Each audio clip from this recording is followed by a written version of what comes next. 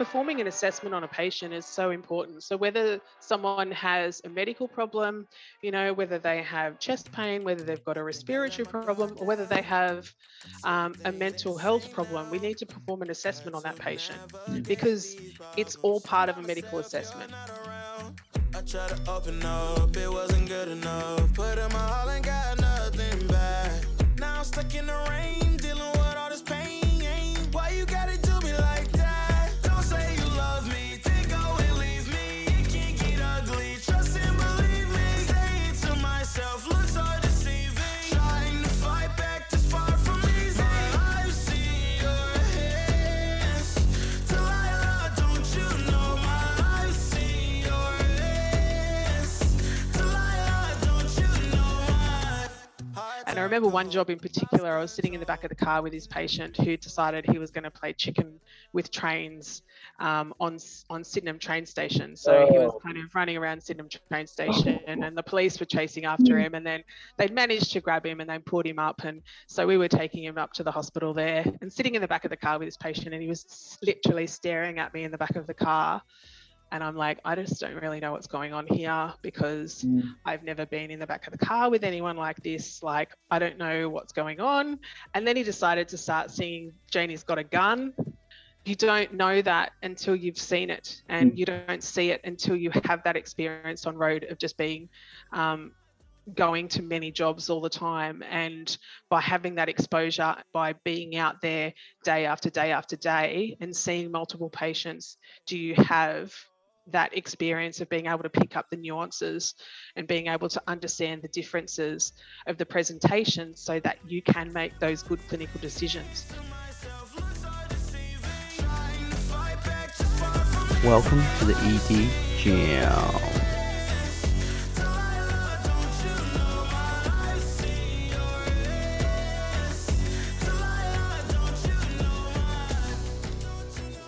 Hey Frothers, welcome back to the ED Jam podcast. This week I chatted to Tara. She's amazing. She's an intensive care paramedic and also a lecturer at university. She is amazing. She's passionate about teaching and learning, but she's really passionate about mental health. And this episode is going to be amazing for all the first responders out there, but also for everyone else involved. I think mental health has come a long way, and we're going to hear about Tara, a bit about the history of mental health assessments, and how she performs one as well. We also, a bit of a trigger warning, we do touch on topics such as suicide, and we do touch on things such as PTSD, stress, overload, and all the things that do affect us as clinicians as well.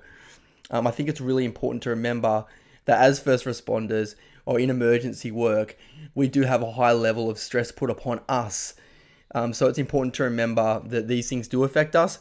Once again, if you're not in the right headspace today, don't listen to it.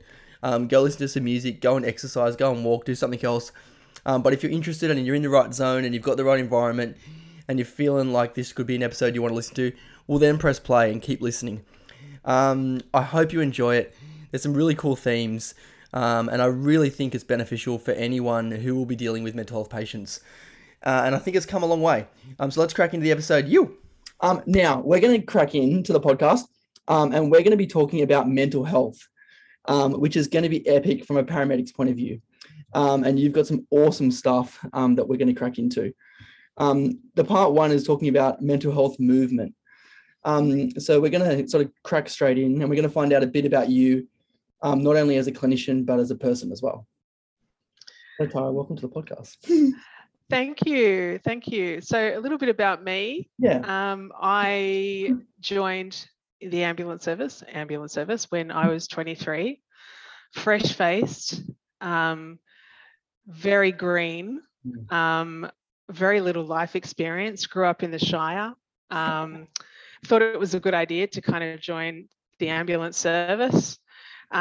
Boy, did I not know what hit me when I went out there. Did my training.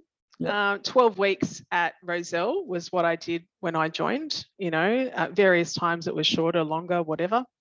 But when I did it, it was 12 weeks. So you went in there. It was all about cardiac arrests and major trauma and car accidents and pulmonary edema and AMIs and all of this kind of stuff. So after that training, I went out on road thinking that every single job that I was going to get called to was going to be some kind of huge, like exciting, major life event. Yeah. Well, it certainly wasn't that. You know, and as we all know, when we go out and work on road, we are realize that very quickly, that a lot of what we go to is certainly not anything like what we think it's going to be. So I think it was a good 6 months before I did my first pulmonary edema. Hey. I know. And I don't know how long it's been since I've done one, you know, like from now, I reckon it's been about, 18 months since I've done one, from now when I look back. Mental health. We didn't do any education in mental health when I first started. I don't even think there was a mental health protocol or any kind of mental health procedures then. There was nothing. So this was January 1999 when I started. Okay. I worked at Hurstville. So I did my training at Hurstville, and then I worked in the city. So I worked at Drummoyne in the city, and then at Summerhill. So I spent a lot of the time in the inner city and the inner west area when I was doing my training. It was a very big shock to the system for a very young and green girl. I mean, I loved the job, and I still love the job now, but it was a real eye opener, and it was a real shock. What inspired you initially to go and become a paramedic? Was it someone you saw? Was it something you read? Was it, an experience that you had? It was really funny because I had a friend that was applying at the time, one of the guys that I worked with, and I thought, oh yeah, that sounds really cool. But it was never anything that I'd actually kind of aspired to do before then. And I got in and he didn't. So it was actually kind of funny at the time. But it was probably the best thing in my life. It was the best experience, the best thing that ever happened to me. And I'm so glad that I did get in because I love it. Like it's something that I am still doing now, and still work on road, even though I work in academia now as well, but still love working on road. And it's something that I still, have a foot in, even though I'm still working in academia. Yeah. I want to just add something in on that because I love clinicians that work in academia, and I've worked previously in academia, but I love people that stay in touch in the clinical setting because it just makes you such a great teacher and such a great academic when you actually previously did it. Like last week, I actually saw that. And it gives you respect with the students, but it also helps you as a clinician. So I want to say I love people that are doing that and that have the balancing act between academia and, road. Yeah, I definitely agree. I think it's a really, really important thing. And the thing with paramedic work is that it's always evolving. It's very different now than it was 5 years ago, than it was 10 years ago, than it was 20 years ago, which is really the thing that I was talking to you about. That is kind of generated the conversation that we're having today, is how much things change over time. And I think that that's one of the biggest drivers why I really want to stay involved in paramedicine and stay working on road, because I feel like it makes me a better academic to understand what really happens on road so that I can bring that to my students. And I know what it is that they need to know within the field of education, because I'm there and I see it every day and I live it. I'm not just reading it in books, and I'm not just kind of learning it from other people or hearing it in a conversation. I'm doing it every day when I go to work. 100%. And that's so true. Hey, it's like knowledge come to life when people actually say, well, actually, the patient I had, and we had one recently, not a classic example of a dissection. It was a bit weird. And so it's not until you've had people that have had experience to say, oh, I have seen one lady like that. She presented like this. And you're like, oh, that's interesting. So it's all black and white, if that makes sense. Because when you don't have the experience, you aren't able to understand the differences and be able to kind of decipher what's going on between the two and be able to work out the differences to make those clinical decisions and to make them accurately. That's good. I like that. I love how we talked previously off air about, sometimes when we do a podcast, we want a real sexy topic, we like, we want, stabs, we want, gunshots, we want to get fired up. And that fires us up because we love that high energy because our jobs have the high energy. But it's also really awesome in relation to mental health because we can apply this daily, the stuff we're going to talk about, into Yeah. the patients that we see. Yeah. And it's actually, when you realize that it actually really does have a great impact on our patients. Every day. Yep. Yeah. Every day. Like every day. Like the funny thing is with mental health, like I remember when I first started, like I remember the girl that stepped out on road, like in those first couple of years. I had no guidance from any of the people that I worked with. They just thought mental health was your joke. Like any of the mental health patients that we went to, I wasn't told or wasn't taught by anyone that I worked with how to speak to them or what you needed to do or anything like that. It was just like, get in the back of the car, we're just going to hospital or whatever. And I'd sit in the back of the car. And I remember one job in particular, I was sitting in the back of the car with this patient who decided he was going to play chicken with trains. And at that point in time, I've just looked at him and I froze. I was absolutely petrified.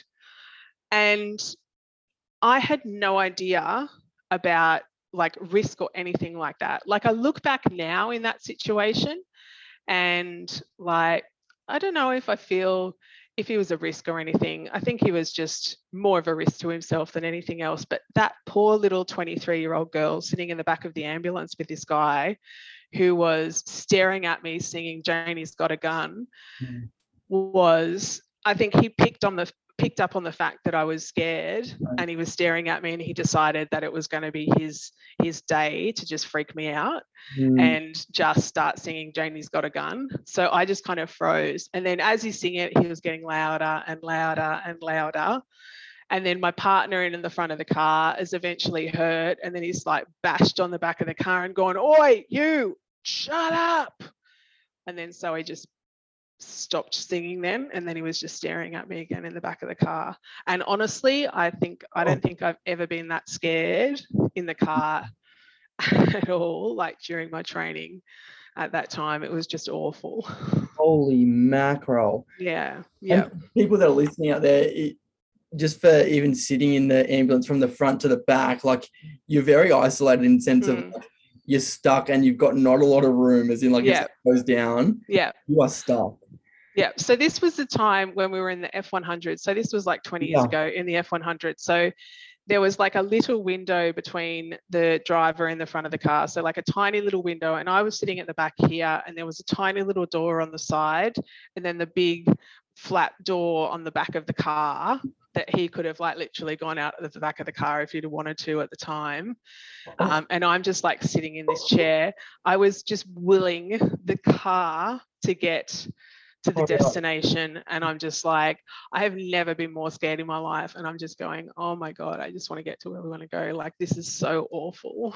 Like, it was so bad because I had no idea what was going on. Because I had no education. Like no one taught us anything about mental health. And I didn't know if I was supposed to be scared because I'd never been taught anything. Like it was terrible. And do you think that came down to the lack of training that you got initially, or do you think it came? Oh yeah, definitely. Definitely.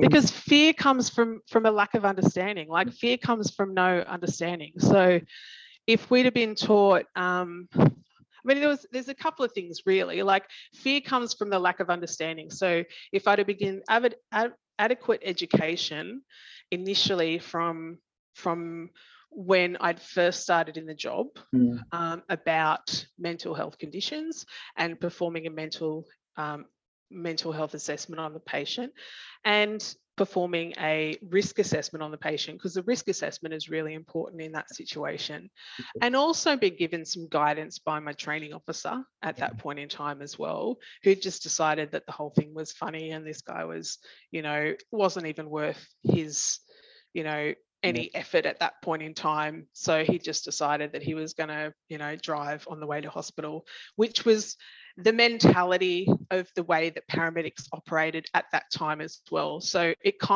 everything was consistent with the way that things operated around the year 2000. So that's kind of what happened then. So, it was good that we moved forward from then. Yes. That was consistent with what happened around about that time. Performing a mental health assessment on that patient encompasses performing, a systemic based assessment. So finding out what what is going on for that patient prior to attending to them, you know, what is the cause or what's the incident prior to attending to that patient, you know, are there any precipitating events that happened, you know, to cause them to feel that way, you know, and then going on to performing a mental state examination forms, you know, your assessment of that patient, and then really identifying whether there's a risk to that patient or to anyone else around that patient, to decide what the best course of action is for that person. And that's just as important as assessing someone who has chest pain, you know, but unfortunately not everyone sees that and ranks it as highly as other things. Correct. But it is as important as other things, really, isn't it? Yeah, and I think you're correct there on that too. It doesn't have that sense of like sometimes tangible things that people want to latch onto, like, oh, it's got chest pain, or I've got abdominal pain, or I've got an open fracture, or I've got, it's like, well, this person's got, you know, suicidal thoughts or thoughts of self-harm. It's like, oh, okay, but I can't do much about that. That's about them. And then just transports them. But there's so much more that we could do to on that journey, or to find out, or to assess risk-wise, perspective you and them on the journey. Yeah, and it's funny, particularly when we're talking about risk assessment, and I'm really particular about this when I'm talking to my students about risk assessment, because performing a risk assessment on a patient when you're on scene with someone is probably one of the most important things that you can do. And unless you assess that patient properly, if you don't do it properly, you could potentially be leaving someone at home, and that could lead to an adverse event. And now that we are registered professionals, that could now affect your own occupation, and you as a professional are personally liable for that. It's not just falling in the lap of the ambulance service that you work for. You kind of mentioned as well, the 1999 stuff was interesting, but you sort of led about, you had quite a few cases that you could talk about where this happened, but you also had no idea about mental health and illness, and also had a family member suffer some problems. It was interesting, particularly in that time. I really felt there was a lot of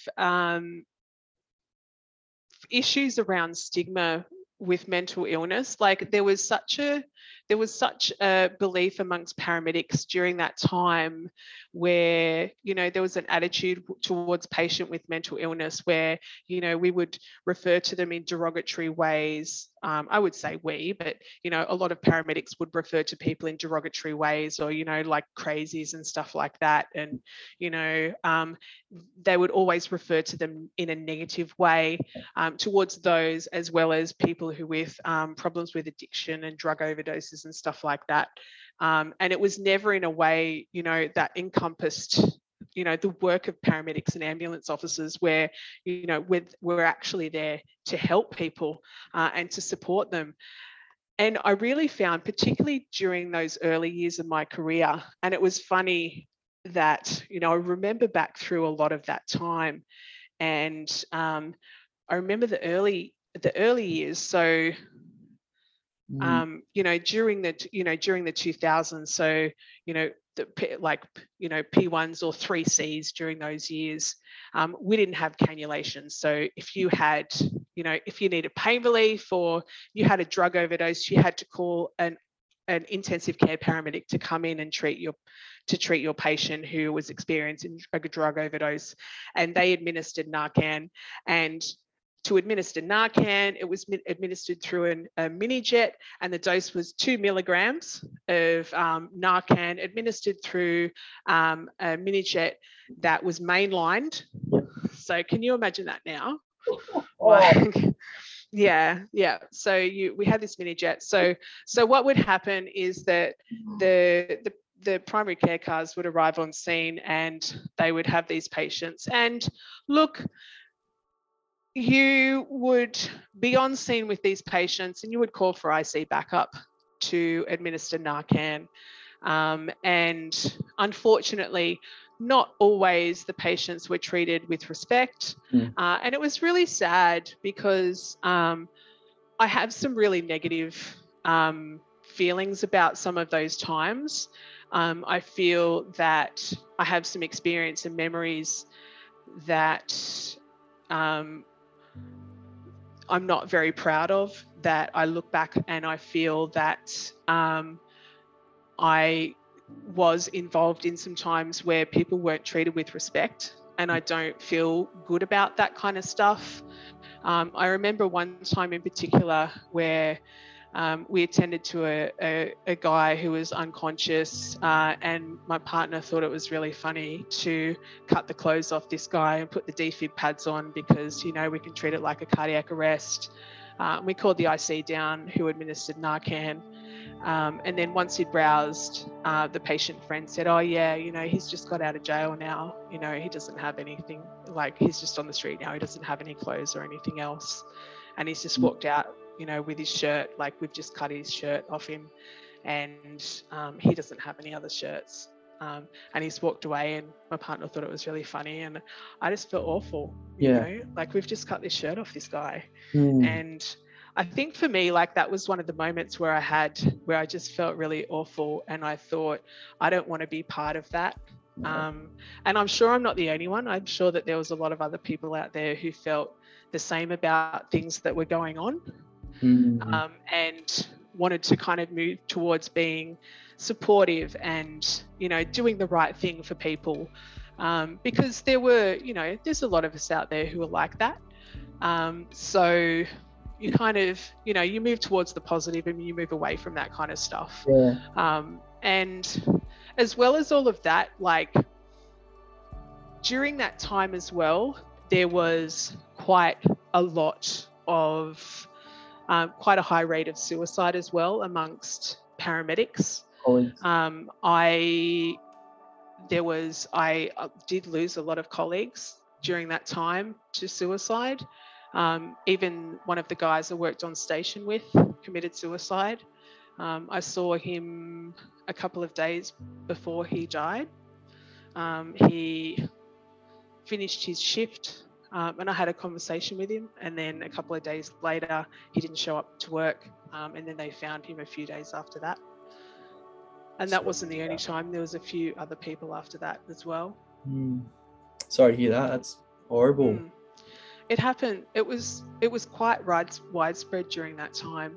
You know, it really was. And no one was really asking for help. And I kind of, I look back now and I look back on a lot of that stuff, and no one was reaching out. And I kind of have this, you know, understanding of that. And I feel like some part of that was that, you know, we had this power, like, you know, we're paramedics, we're supposed to handle everything, we're in charge, we can do, you know, we can do no wrong, we're the healers, and they're the ones with mental illness, and it's almost like we would never admit that we're the ones that suffer from mental illness, so we would never reach out and say that there was a problem.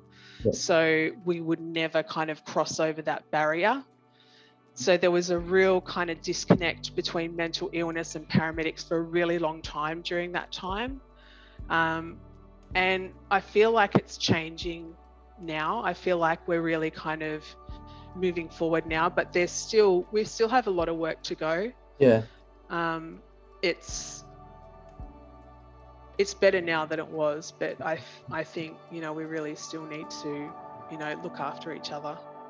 I was going to raise a point on that, like in relation to, do you think the job in itself contributed to, I just always, you know, wonder about those facts, like, is it what you see, do you think that would have caused, and the stress that you're under as a clinician? Because you do see those jobs that aren't nice and that people don't really realize. Do you think that those seeing what you see has a huge impact on their mental health? Yeah, I definitely. People aren't meant to see all of the stuff we see every day. Definitely. I think that there's a certain element of, we only have a certain capacity in each of our cup. And I think that we need to work every day to look after ourselves so that we can empty some of the burden that we carry. And if we don't, then we will get overfilled. But I think that we see way more than what most people see. And I think that that is something that we all need to be aware of. And I think that some people carry it more than others do. I don't know why. I think it's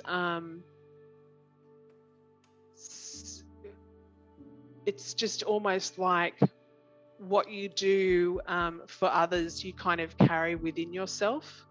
I feel like I carry a lot of what I do because I feel really deeply about what I do as a job. But I can't do it any other way because I really care very deeply about my work. I feel passionately about my work. When I go to work, I give part of myself every time I go to work, and I can't do it any other way. No.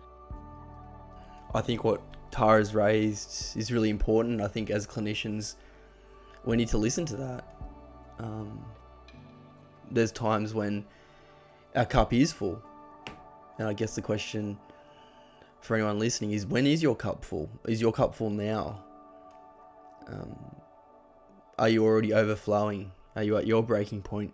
And we all have our breaking points. You know, some cases affect more than others. And it doesn't mean that you're weak. It doesn't mean that you're not a good paramedic, or that you're not a good nurse, you're not a good doctor if a case has affected you. It actually means that you care and that you give part of yourself. But it's important for longevity that we look after ourselves.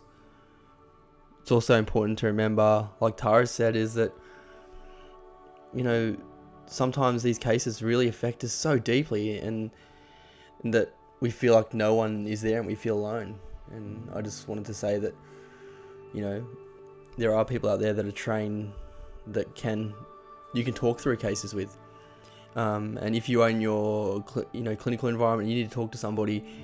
There are services out there that can be, you know, helpful, even talking to people who are trained in this field. Because sometimes it's hard to open up. It's because when we open up parts of ourselves about this case, it reveals other things.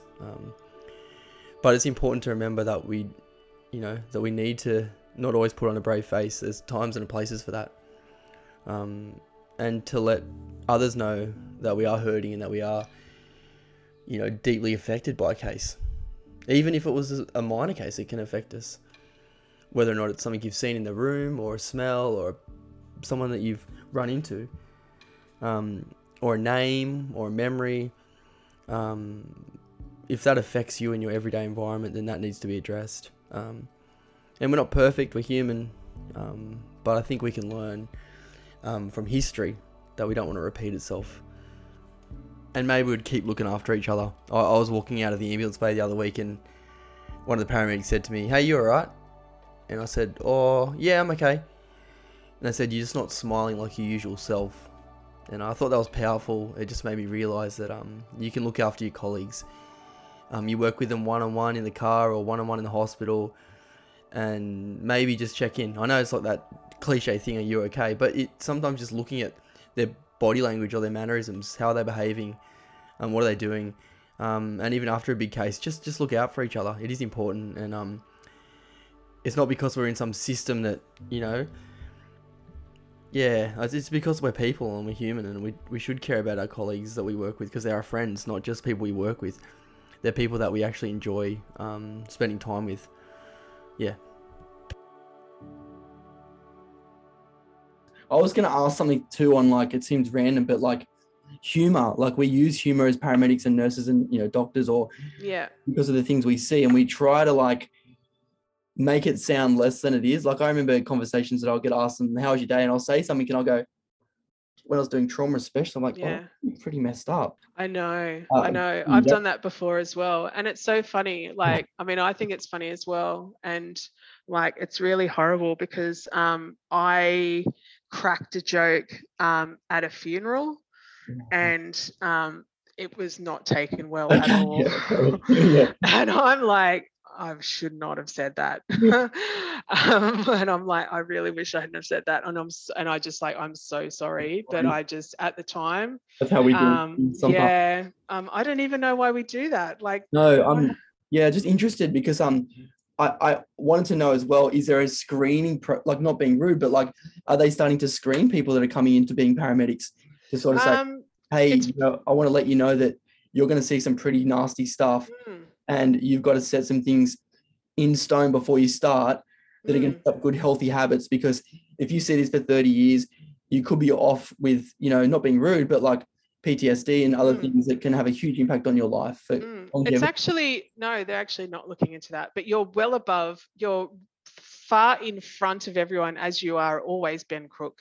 And it's something that I've looked into, and this is something that I want to research, and maybe you and I can do this together. Do you know what it is looking into risk perception versus risk tolerance. So these are the two things. So risk perception, and this is where somebody has an understanding of the risk that they're of what they're about to do, or have a real understanding of the risk that's involved in what's going on, and risk tolerance. So that's that risk tolerance, it makes sense. So risk tolerance to what's going on. So someone who has high risk perception, so that means they have a good understanding of the risk that's going on, and high risk tolerance means that they're tolerant to risk, means that they will, be able to understand the risk fully that's going on, and they'll be able to perform well under pressure in that situation. So that's like, you're really good, strong, like tolerant paramedics that will be able to perform well under pressure. So high risk perception with low risk tolerance. So these are people that understand well with the risk that's involved, but will be really hesitant to perform under pressure. So they're the ones that will be hesitant to actually perform an intervention, even though they know what's going on. So low risk tolerance and high risk perception. So they're your cowboys. So you want to have both high. You don't want to have your one high and one low. You want both high. So it's like, and the same with testosterone and low cortisol. So you want low stress hormone, high testosterone. You want high risk perception, and you want them to be able to have good tolerance at that time as well. Love it. So, my own personal belief is that complex interplay between the lack of mental health education and the cultural belief that paramedics are always in charge. Totally. Like it's something.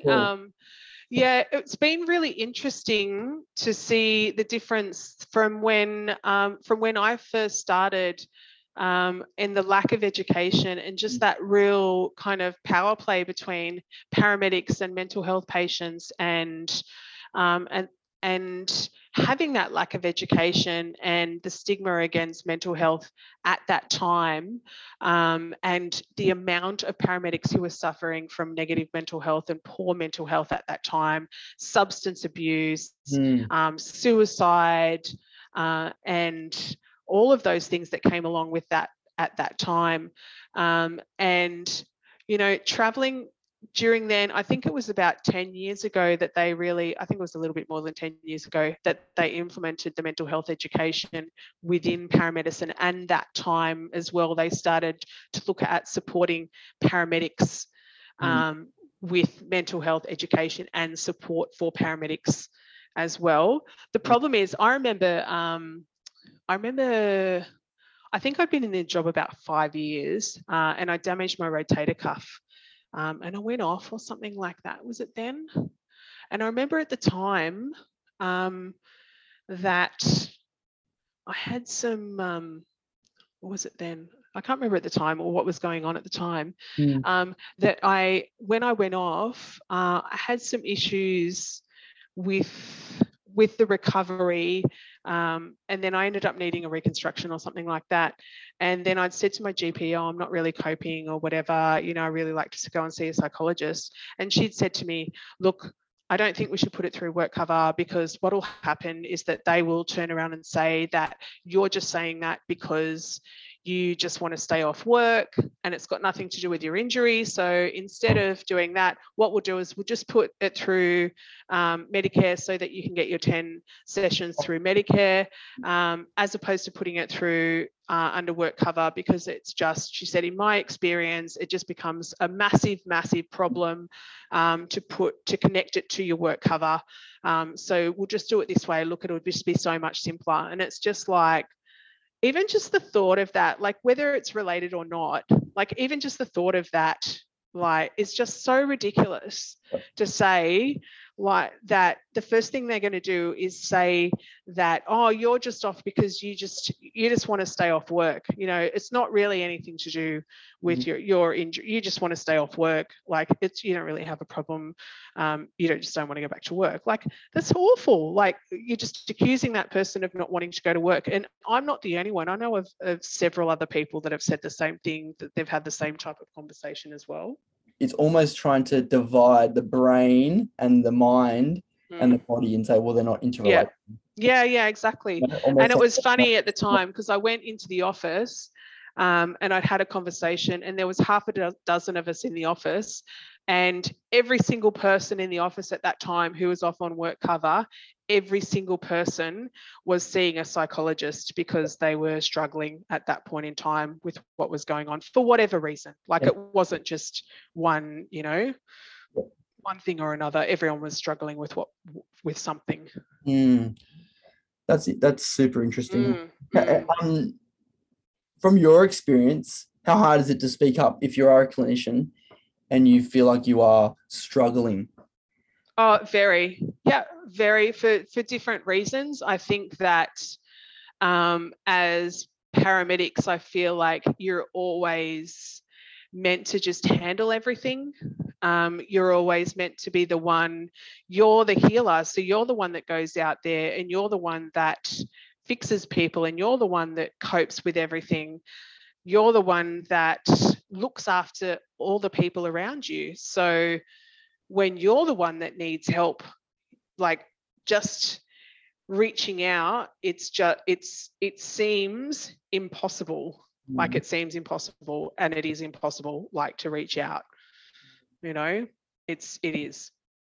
Yeah, it's hard. Yeah, it is. And I remember for me, I was, when I was 8 months pregnant, I ended up breaking my ankle and went off on work cover when I was on maternity leave. And then obviously when I was on work cover on maternity leave and couldn't move anywhere, and ended up having my leg up, wasn't coping, stuck at home, couldn't do anything, hormonal.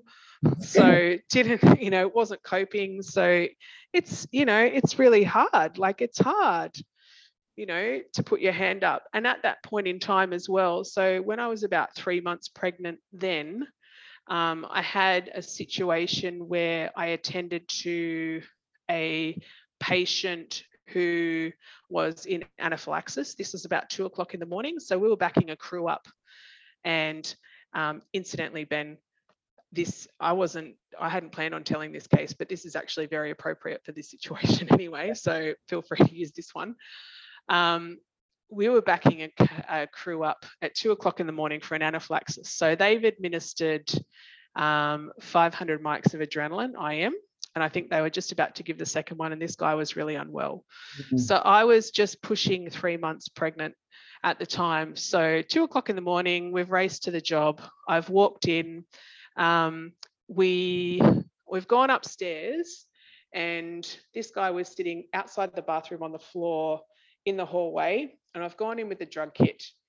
The P1 was sitting directly in front of this patient, and they just put a cannula in, and they had the guy monitored and everything like that.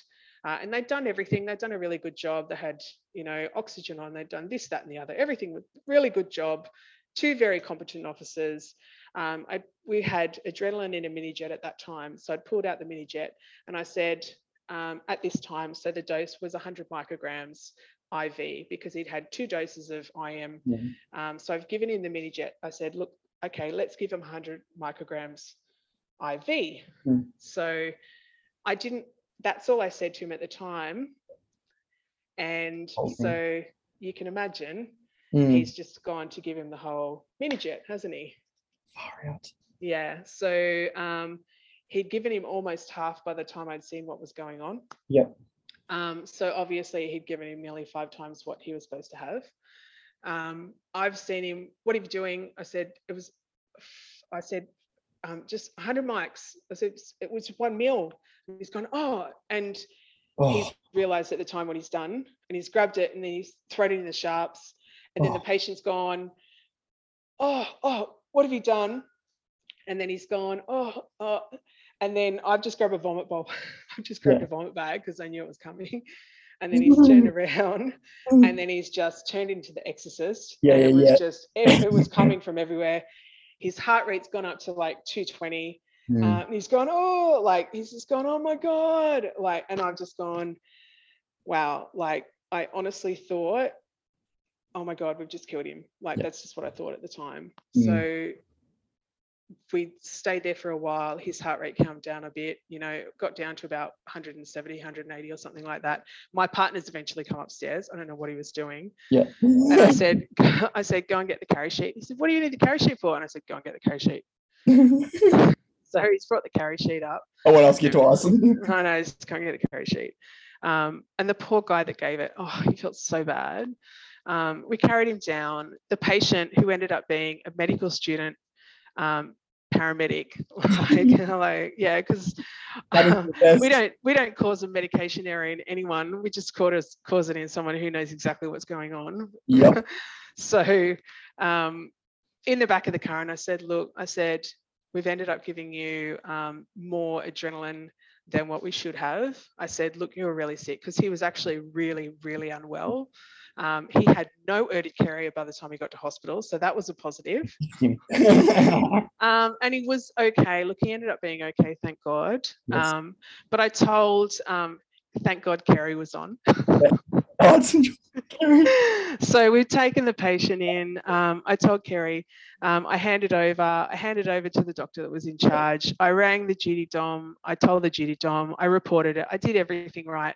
I had a massive conversation to the guy, and I said, look, it's my fault, because I really should have told you what had gone on. But I ended up with PTSD after that. I had flashbacks. I had, I was waking up in the middle of the night. I was having palpitations. Because anytime I thought of this job, I just was having these anxiety attacks, and this was happening for quite some time after that.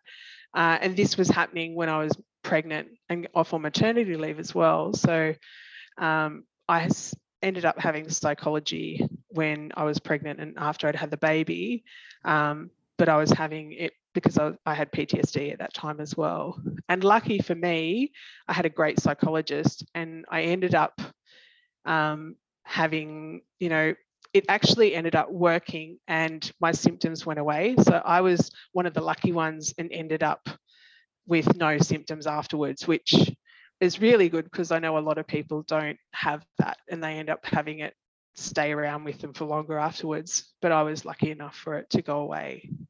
So that was good. And, uniform sometimes can wear so much. Yeah. And I find I'm really, I try and share as much of this as I can, because I think it's really important to especially when you're senior and you've been around for a while, I think it's really important to let the junior guys know about this stuff, because I think it kind of makes a safe space for the junior guys to share their mistakes, and it makes them feel that it's easier to talk about, so when we talk about stuff, then they can as well. Yep. Yeah, I've got an episode coming out soon on when I make a mistake. I'm really. No, I've got about 50 for you. Oh yeah, I was like, I could do a series. You honestly could. You could have a podcast about making mistakes, and I think it would be a great thing, because I think it's like you need to talk about this stuff and make 100%. It just more more open, so that people know that you can talk about it. And I do think what you raised then about getting professional help, I've sought professional help multiple times. Yeah. About interactions I've had with patients. Yeah, you do. And I do as well. Like, I did a pediatric arrest, a few weeks ago now, and I called the chaplain and sat down and had a conversation about that with him, just to have the conversation, and knew that if I needed to go further from that, I remember going in and sitting there, and as we started working on the baby, she reminded me a lot of my little girl. So it was just that kind of relation back to my little girl that I kind of felt was uneasy. It sat uneasy with me. And that was the thing that I needed to kind of get off my chest, but I felt okay after that. Yeah. But it's little things like that you kind of need to make sure are okay after a while. But let's cover like patient assessment process. So what do we need to cover and why? A mental state examination. What is it? What do we do? What's the point?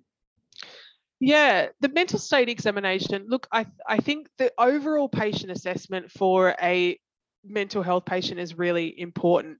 I mean, you would perform a patient assessment on a mental health patient the same as you would perform a patient assessment on a patient you would go to for medical reasons. So you would, understand the situation prior to arriving.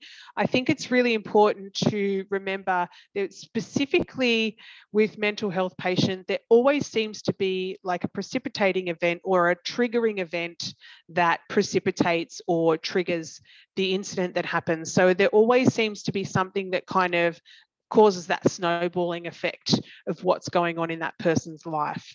So what is it that's kind of made that person feel or their behavior kind of exacerbated that's caused you to call today, and really kind of finding that out is a really important part of assessment when you're speaking to that person or to the people that have called the ambulance for you to assess that person today. There's a couple of things to go through, particularly with the patient assessment.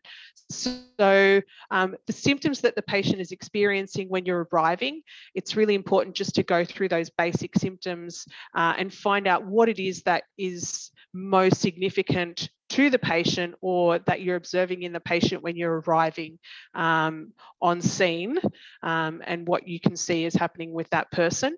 You need to find out if the patient has any kind of history of mental illness, if they've previously been treated for mental illness, and also if they've had any hospitalizations before. So if they've been to hospital, where have they been? Has it been successful? Not just, they went into hospital, they got scheduled once or whatever, and then they got discharged. So they went into hospital, they had a short stay because they were having hallucinations or whatever, and they received certain medication, blah, blah, blah. It's important to find out details and specifics about treatment for their illnesses. You also need to find out specifics about medical illnesses, and that kind of goes hand in hand with the mental illness as well. Some things can kind of tie in as well, so it's really important to find out about that. Patients could be experiencing, they could have diabetes, they could be experiencing some kind of problems with their diabetes, they could be having a hypo and be a little bit delirious from that, and that's what's causing their symptoms now. So it's really important to make sure that you do that full assessment on the patient. So even though the patient has a history of mental illness, make sure you do all of the physical assessments on them and assess them properly through all areas. I know sometimes people get a little bit lazy in that area as well. They just think, this is just a mental health patient. I'm not going to bother doing any assessments here. But unless you look, you're not going to find, are you? Ooh, love it. That's good. That's good. So make sure you look for things like, particularly when we know that patients who have mental illness are much more likely to suffer physical illness. So patients with mental illness are more likely to have poorer physical illness for many different reasons. So making sure that we assess them, we check their blood pressure, their pulse, we have a look at their heart, you check their blood sugar, temperature, all of that kind of stuff. So we make sure all of that is good as well, so that we know that we've got an accurate picture about their health when we take them into hospital. I think this is something that's very poorly done out there. So make sure that we really do a proper assessment on them, because these guys are unwell. Sometimes people who are suffering from psychosis or hallucinations or something like that, they may not have eaten and drunk properly for the last few days. So this might be affecting their health in multiple different areas. So making sure that you do a proper assessment in all areas, really, really important. So doing that full physical assessment is really important there.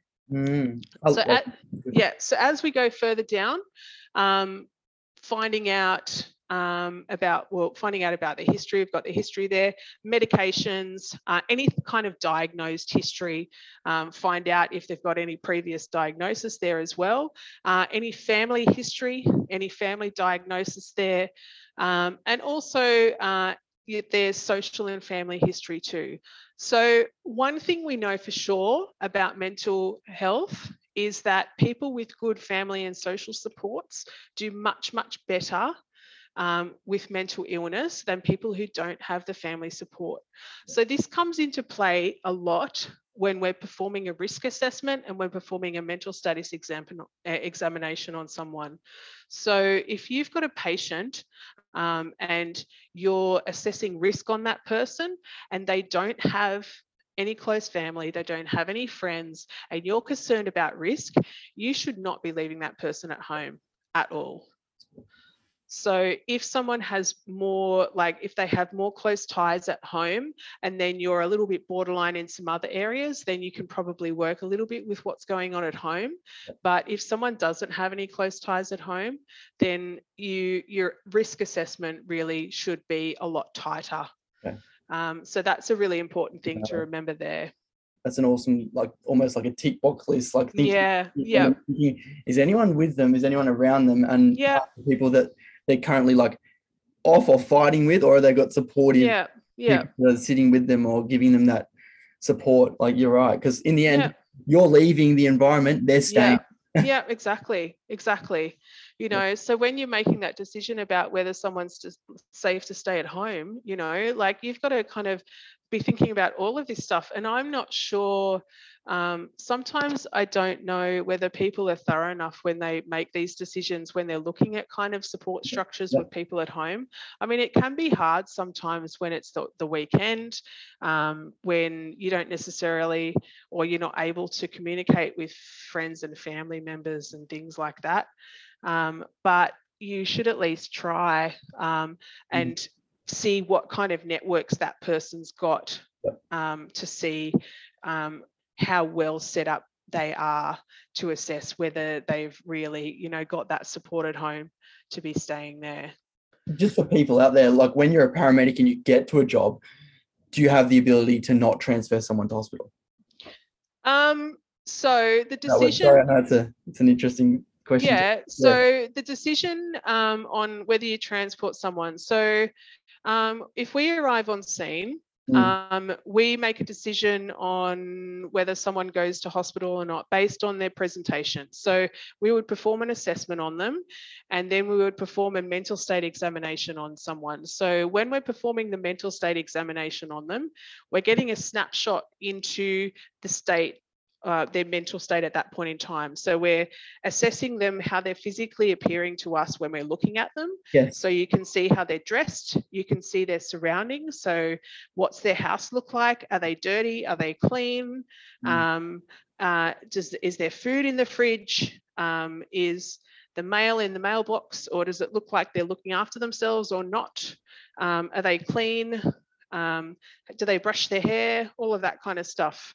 And then we're assessing their behavior as well. So are they sitting up tall? Do they look slouched? Positive, negative, all of that kind of stuff. And then we're assessing their behavior, their speech, and how they appear, and then what they're saying to us as well at that time. So what are they saying, and then how are they saying it? So what are the thoughts that they have in their mind? Are they racing? Are the thoughts that they have in their mind kind of processing evenly? Are they able to hold a conversation and not kind of jump to and fro? Are they able to understand what you're saying to them when you're having the conversation with them? Or are they kind of a little bit vague and kind of zoned out during that conversation? So we make all these decisions based on how they're appearing to us during that conversation when we're assessing them at that point in time. So we're using the information that we obtain during that mental state examination to assess their insight and judgment. So their insight into their own health. So how much insight they have into their own health, so how healthy they are, or whether they're unwell, whether they have any kind of mental illness, and their judgment, so whether they're able to make decisions on their own health that are based, that are in their own best interest. Yeah. So a good example of that is someone who is suffering psychosis or something like that, as to like whether they're able to really, see that the thoughts that they're having are not real, or whether they're able to whether they think they are real. I mean, pills are a classic example. So, you look at pills, and then you look at the date on the pills, because then you can decide, when was that pill box prescribed to that patient? Was the pill box prescribed to them, or was it prescribed to someone else? So how long has that person had that box for? Are there any other boxes around? Like all of this kind of stuff, like you're a real detective in that situation, trying to find out what's going on. And it can be like, there's a lot of information that you need to pick up there to find out what's really going on with that person. And it can be really complex in some situations. Like being able to work out what is really going on can be a bit of an art sometimes, because having differences between people can be quite confronting sometimes, and can be difficult to kind of decipher. So you've got to be quite diplomatic in that situation, because you don't really want to upset people, especially if there's a bit of a volatile situation. And you want to keep everyone calm. So you try and smooth everything over, and you're like, okay, well, this is what we're going to do, and non-confrontational, and just really try and move towards getting everyone out. Really, that's like the safest thing that you can do there. And it's so interesting, because even for mental health, that like there's such a spectrum from like the person screaming in a full psychotic rage to someone who's completely depressed, like on the couch, not wanting to move, or hasn't eaten or drunken, extremely dry physically as well as mentally. It's funny because like, remember, like way back, is that we had no powers of sedation like years ago. Is that when you had someone like that, you just called the police, and they just manhandle this person and chuck them with handcuffs in the back of the paddy wagon. Like, this is how you treated people who were psychotic, who were manic. Like, it's so like, it was so violent and so aggressive, and really like just against like patient-centered care, like to the core of what patient-centered care is now, where what we do now is just so different, where we focus really on looking after that person. I mean, ultimately, if you have to sedate that person, you do, but we do, and we minimize the risk to that person as much as possible. And as far as like restraint goes, is you want to make sure that you restrain that person the least restrictive way that you can, and maintain that person's dignity at all times. And I'm a really big fan in just like verbal de-escalation anyway, and that's something really big that I talk a lot about with my students as well, is that I really think I very rarely have to sedate patients, and I've never been hit at work. And many people that I work with, like 23 years I've been working on road, and I've never been hit. And I know a lot of people that have worked on road a long time and never been hit. And if you approach people with respect, and I always treat everybody with respect and calmly, and if you do that, they give you respect back. It really does always work in a positive way. And I always really try and instill that into my students when I talk to them about escalations. Addressing all of this stuff early is really important. I just did a module last week with my students on ACEs, like adverse childhood experiences, and how that highly correlates with increased likelihood of mental health and increased suicidality and generalized poor health and chronic illness as you get older. So the more ACEs, so what an ACE is, adverse childhood experience, so things like childhood neglect, sexual abuse, physical abuse, a parent in prison, all that kind of stuff. If you look up ACEs, you'll see all of that stuff there and how that correlates with it. And if you address it early and you get support for these kids who have ACEs, they do much better as they get older. And it's just so, it's interesting when you look into it, but it's just something that just needs to be addressed at a younger age. And I think the more that we recognise and the more that we support kids at this age by providing these services, the better they're going to do as they get older. 100%. And I'm always very I'm a bit of a softie. So I always, when I know a patient and I read about them or they tell me about their story, I'm so drawn into the sense of the person and realizing that, I mean, in life, sometimes some people start well behind others or not even get a start. Like they're just there from being a tiny kid by themselves. And then you kind of realize some people started along the track with getting help the whole way along, but they can still end up in the same spot. Eventually both need help and just in different ways. Your background does have a big impact on you as a person. It does. It does.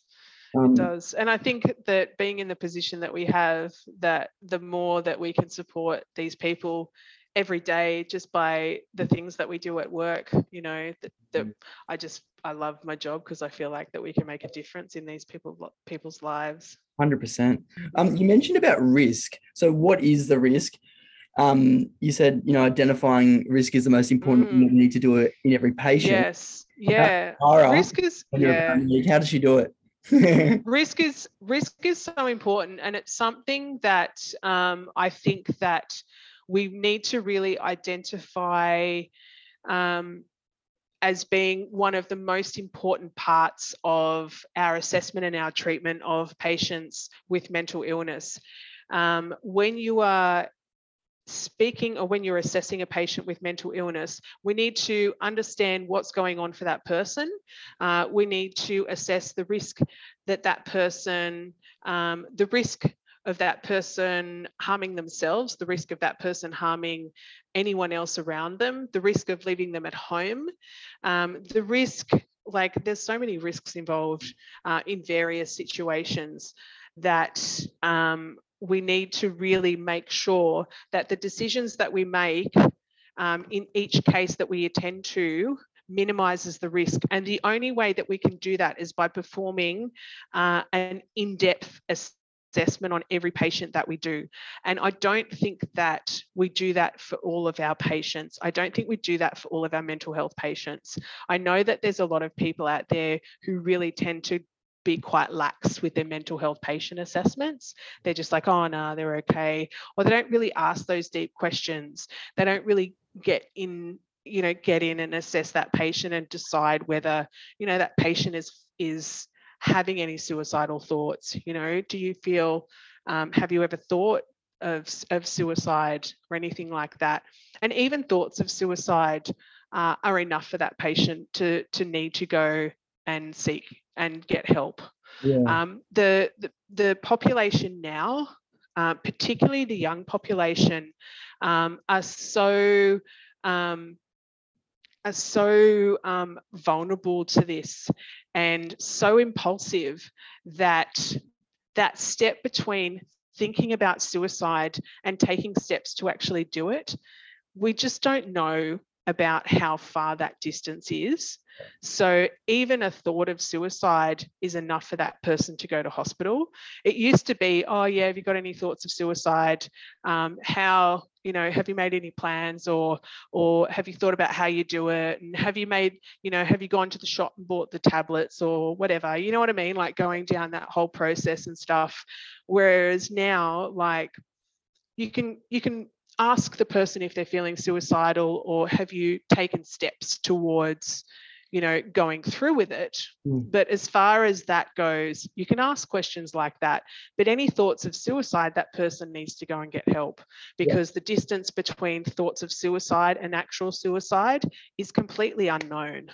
So that person needs to seek help straight away. It could be an argument with their partner. It could be the kids making a big mess in the house when they go home. It could be, getting in trouble from their boss at work. It could be, getting a pay cut. It could be getting a speeding fine on the way home from work. Like, it could be anything.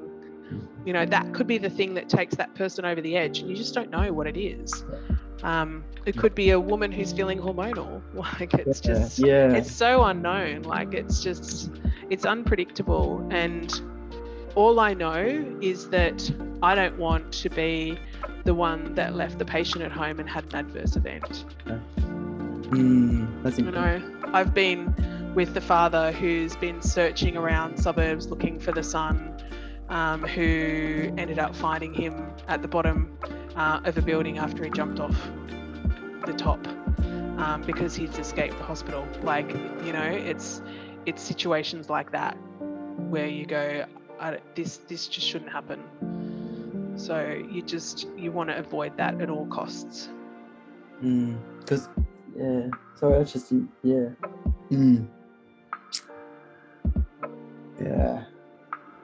There's people's sorry, I'm just thinking about that. It's tough.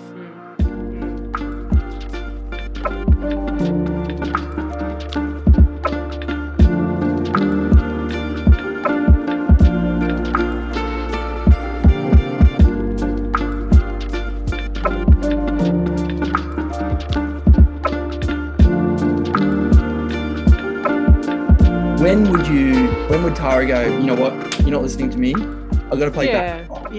I think it's really, look, I will always try and talk to the patient and sit down with them and just say, look, I'm really concerned about you, and I just don't feel right leaving you at home because I just feel like you're not well at the moment, and I really want you to get some help. And I think the best place for you to be is in hospital right now. And if I left you here, I would not be doing my job right, and I just would not feel right about it. I think that's just the bottom line of where I would sit there. If they still said no, I would explain to them the fact that within my role, I have the ability to take them to hospital against their will, and that is called a section. So I have the ability to take them to hospital against their will, and I can enforce that, even though I don't want to. But I can actually take you to hospital against your will. I try and do it without involving police if people aren't getting aggressive, because ultimately the person is unwell. They're not a criminal. So I try and go down the least restrictive method possible. Obviously, if someone's getting aggressive, or I feel like, they're not really understanding or comprehending that side of what I'm talking about, and I feel like they're going to be resistant towards leaving the premises and actually coming with me, then police might be required in that situation, and we'll get them to assist. I try and do the schedule myself rather than getting the police schedule as well.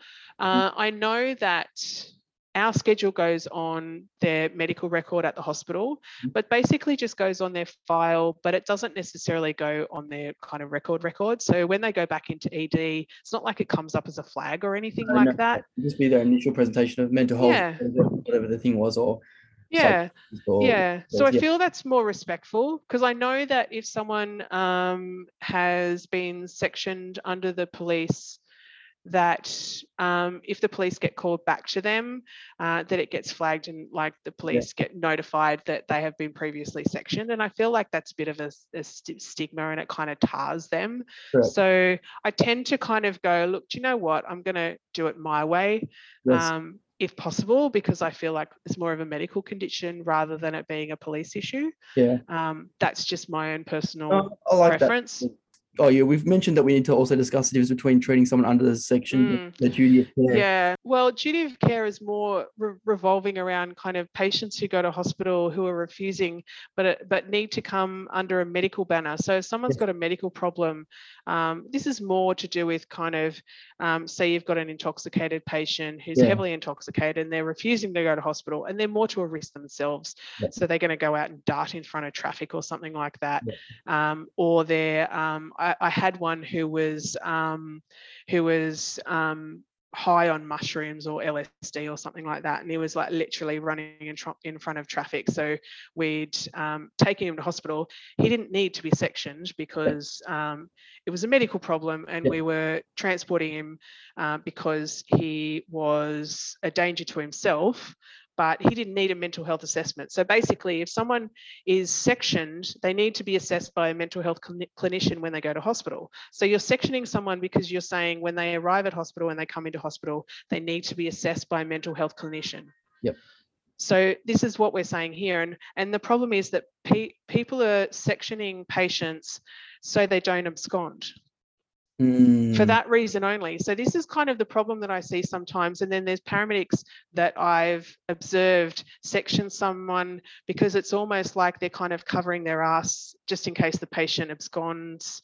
And it's like, well, do you know what? It's a little bit of duty of care. So if the patient's, you're transporting a patient, I'll give you an example, like a 75-year-old lady who's kind of got dementia, and she's unwell, so she's got like a UTI or something like that, and she's got dementia, so she's kind of trying to get up and run away, and so, well, not run because she can't run, but she's trying to get up and kind of crawl away, and she's doing her best to kind of shuffle and all that kind of stuff, and then she's putting her on the bed, and the crew have sectioned her. Okay. And I think that's a little bit odd because she probably doesn't need a mental health assessment. Definitely. Correct? You agree? Correct. Yeah. So really, when you're talking about it, so the point of a section is someone who requires a mental health assessment when they're in hospital, not just someone who needs to be, restrained or needs to, stay in hospital when they are there. There's a little bit of confusion around when you put the MRD on someone, so the restraints on someone when you transport them to hospital, because there's some of the hospitals say if you put the MRD on someone that you have to section them. But if you've got a 75-year-old lady with a UTI who's trying to get up and get off the stretcher, who doesn't need a mental health assessment, but she just needs to stay on the stretcher for her own safety, she doesn't need a section. So I don't believe that she needs to be sectioned because she just needs to stay on the stretcher for her own safety. So there's some grey areas in there as well, because there's some inconsistencies between kind of hospitals and staff and things like that. And I'm just here to clear it all up. Because I'm saying that 75-year-old Nana who's on the bed, who's there for medical reasons, does not need to be sectioned. Because really, like if you agree, a patient that's there for medical reasons doesn't need to be sectioned, even if they need to be restrained to stay there. It's true. Or someone who's intoxicated, who is a danger to themselves, doesn't need to be section to stay there. For people to remember, so paramedics to remember that you need to be very clear in your handover when you're at triage what the situation is with the patient. If you have a patient that doesn't require a mental health assessment, you don't need to section them, but you need to be clear that the patient is a risk of absconding. So that's okay. If a patient is a risk of absconding, you just need to be clear about that. You don't need to section them.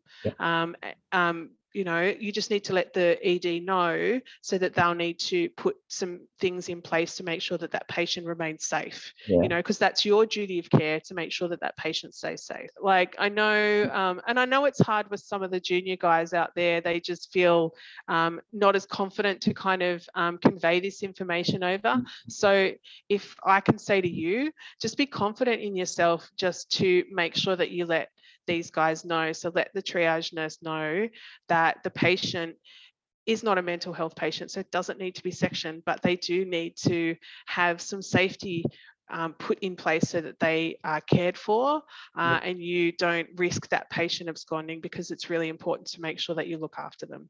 That's why I think that this really is the foundation of what paramedicine is and how to be a good paramedic.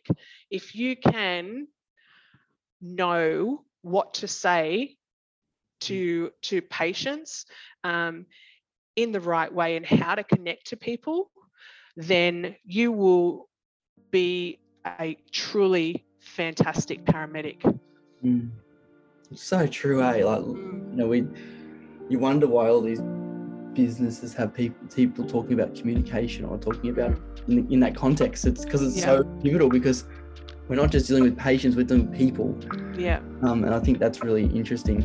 And also, man, you've been through a lot, hey, like, and I think that's, we talked off air, and hopefully we can put this, like, even you've had a previous stroke before. You talked about PTSD, you talked about cases you've been through that you remember that, and colleagues passing away from suicide, like, and you still put on a uniform to be a paramedic, and not hats off to you in a derogatory term, but I respect you as a clinician, because I think it just shows that you, through all of the hard things, you do give a toss about your patients, and you do really care. And I think that's admirable, and I think it's important that we have people like you in the workforce. So if I can just, I think I know it's really cliche when you talk about as well, and the same as you when you say it, like, not trying to be like condescending or anything, but like, there's certain interactions that I have with people on road, and it's probably some of the least exciting. I know other people get more excited about all the exciting jobs and stuff, but some of the interactions that I have with patients and patients' family on road, when people are just truly grateful and so loving towards and appreciative of what you do for them, like, that's where I get back. That's what fills my cup. Just getting that appreciation back from them in that situation, like, and that helps me to give back to others in that situation too. 100%. It's a two-way thing. It's not just a one-way thing. That's awesome. The EDGM podcast would like to acknowledge the traditional owners on the land on which this recording is occurring today, the Dharawal people, and pay my respects to the elders, past, present, and emerging. You chose to leave my life, so I'm on my own in the cycle. I can't believe. If you want to get in contact with me, you can look at my Instagram, EDGM_podcast, and also check out my TikTok as well. Just thank you to everyone who does follow the podcast.